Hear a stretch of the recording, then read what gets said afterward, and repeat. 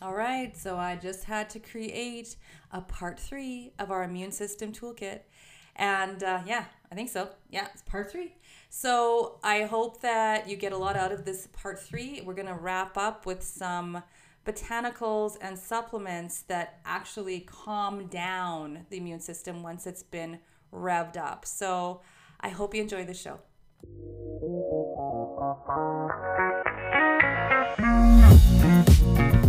Welcome to the Family Health Revolution podcast with Coach Carla Atherton, where she discovers, uncovers, explores, and reveals the secrets to true family health and wellness.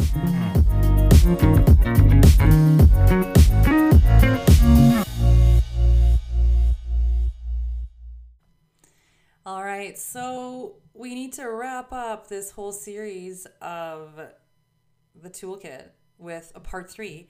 And this part 3 is actually going to be where it might be a little bit overwhelming because there are many more solutions and suggestions for different aspects of contracting a viral infection or having an immune system that is actually being ramped up by it. Not necessarily suppress, which we talked about before.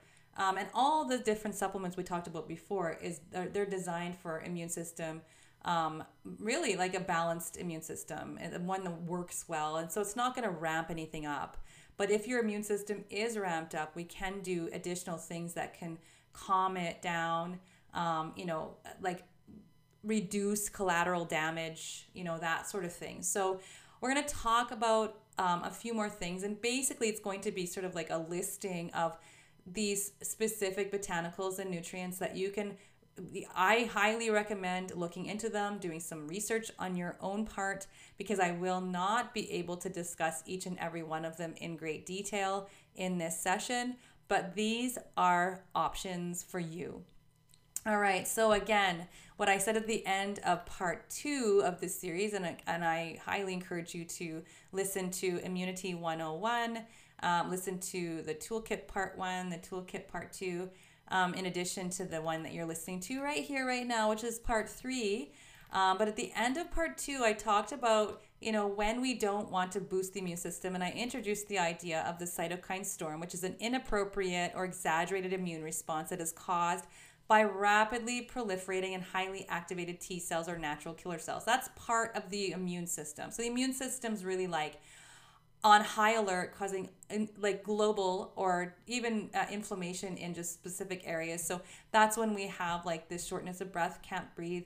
It's like the infection, it feels like it's taking over the entire body. But it really isn't like it's like this huge invasion of everywhere. It's really the immune system's response to trying to knock that down. That's what's going on there. It's releasing all of these chemicals that are telling the cells, telling the body what to do and sending out all the infiltrate or, the medics, everything's just haywire. So there's a couple of things that that can actually help to mitigate that response, and a couple of them that reduce the cytokine storm, and some of them are sulforaphane, and that's actually comes from broccoli. Actually, those sulfuric high sulfur vegetables, and so those would be like broccoli and cauliflower. But sulforaphane comes from broccoli itself. So broccoli powder, berberine, which is also antimicrobial, also helps with blood sugar control and regulation, and melatonin, which is also a master antioxidant. So we want to get those antioxidants in there. If there are other antioxidants that you know of or come across, please do research those and see if they might be appropriate for you as well. We've got things like curcumin, which actually is on my longer heavy hitter list. And curcumin has been shown to have many, many, many benefits, including this topic that we're talking about right here, which is the immune system, its role in the immune system. And there are other botanicals like yarrow, cayenne, garlic, ginger, red raspberry, and Chinese skullcap. And there's actually another botanical I actually want to mention, which is not really something that you see kind of out there that we hear about all that much, is Andrographis. And you can get that at any health food store as well. So again, take that list and have a look at some of them and their applications and what they're really what they kind of shine for, what function they do within the body as phytotherapy. And again, we talked about essential oils already. I would actually add to the list tea tree oil. I'm not sure if actually I did mention tea tree oil in the last episode, so I want to mention that there and give some props to tea tree. And then, curcumin, NAD is, very important. So it improves it improves NADPH production, which reduces the oxidation of vitamin C and glutathione. So we don't want those to be oxidized. We want them to work properly. So using those things in conjunction can actually buffer any ill effects, as well as improve the effects of vitamin C and the master antioxidant glutathione. Magnesium. So the benefit of that, to adding this into your simple plan, would be for vitamin C metabolism, right? So in fact, magnesium is involved in the metabolism of most vitamins and minerals and needs vitamin D3 for proper utilization. So super important. Magnesium is part of our daily regimen. You just get a really good product, a magnesium product, get some advice from your local people in the health food store that are educated in this field, or your provider, or whoever you choose to trust that knows enough about this information. But the minerals are really important, and in particular magnesium. You can also, so you can take it to bowel tolerance. I don't know, some of the forms of magnesium can give you loose bowels. People actually use magnesium to get the bowels going at times too. But you can also absorb magnesium, especially if you've got children, you don't want to give them a bunch of stuff. You can absorb it through Epsom salt baths. So you just sit in the tub and put some Epsom salts in there. I want to talk a little bit about respiratory support. So N-acetylcysteine, I've actually heard it once described by a practitioner as lung food. So really important. NAC is one of the three precursors or building blocks for glutathione, which is the master antioxidant. You can take glutathione straight up, which I'm going to talk about in just a second, but you can take also the precursor to that. One of them is N-acetylcysteine, and I have heard that it has been banned, but I can find it in health food stores wherever I go. So look for it. You may be able to find it online or find it in your health food store. So the three building blocks of glutathione are NAC, N-acetylcysteine, right? Glycine.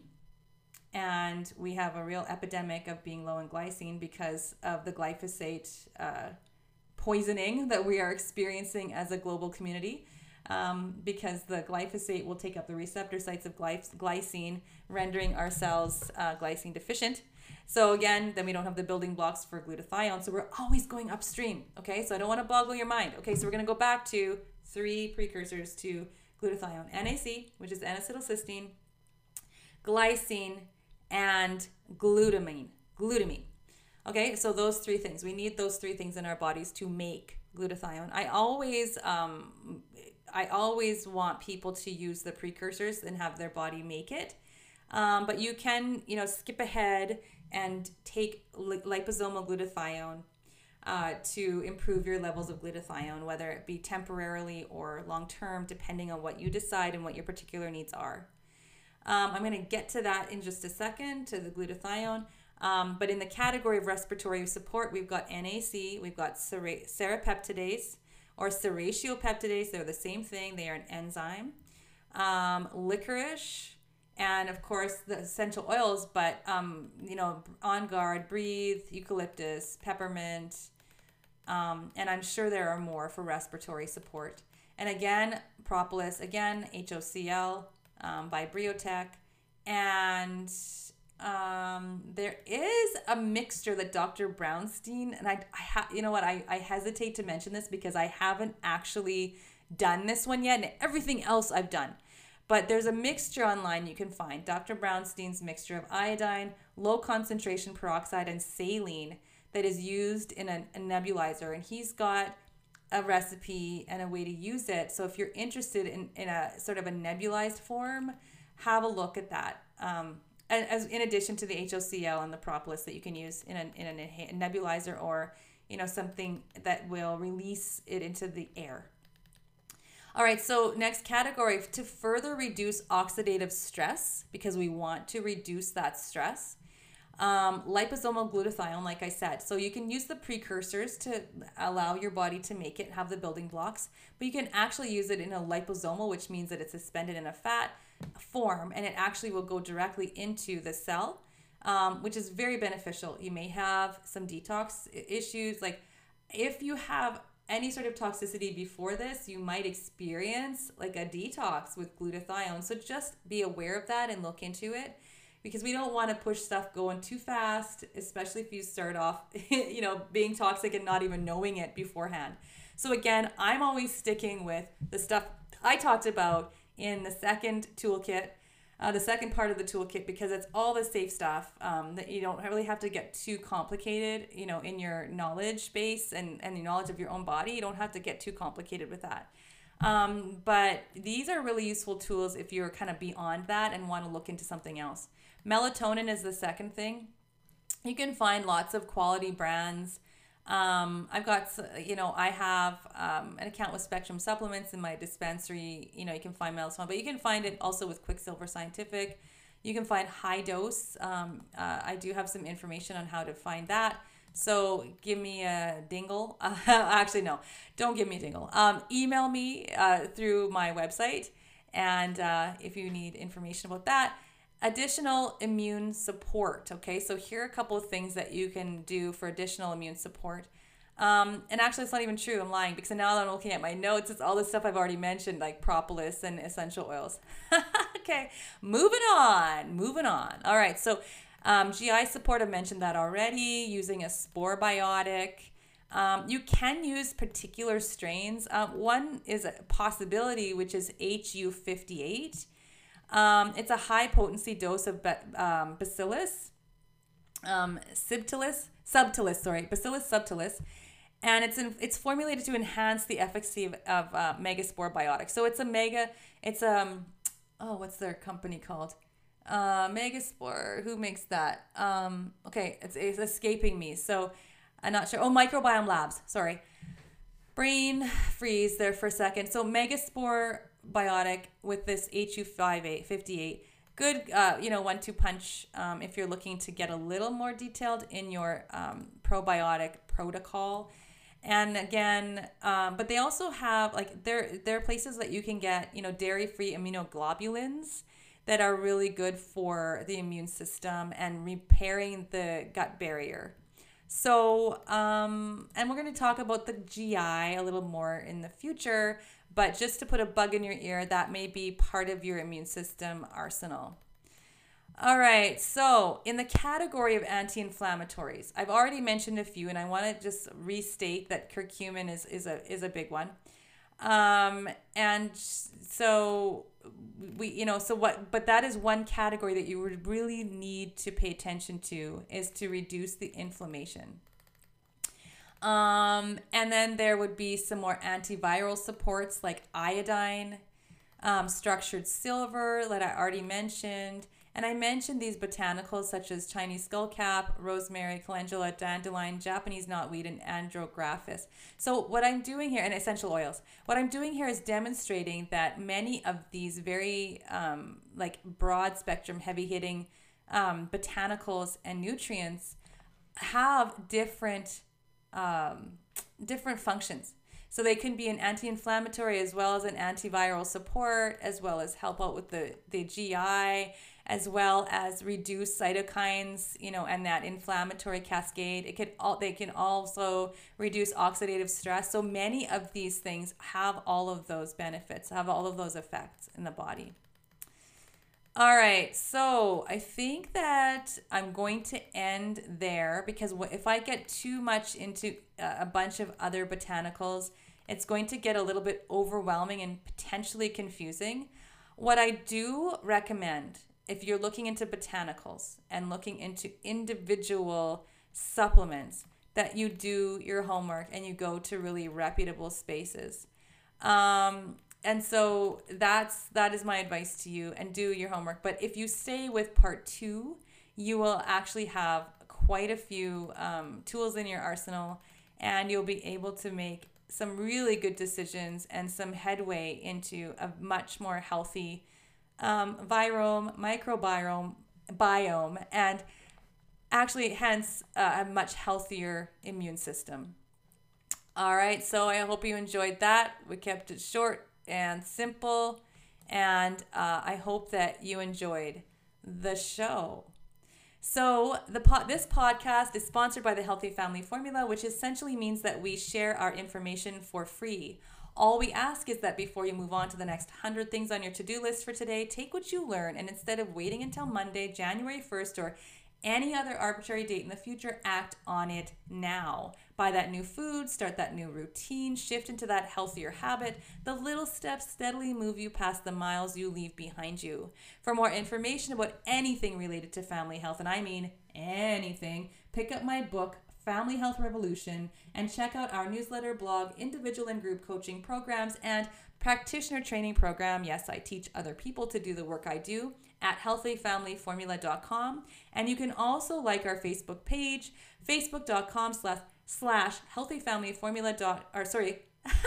facebook.com/healthyfamilyformula.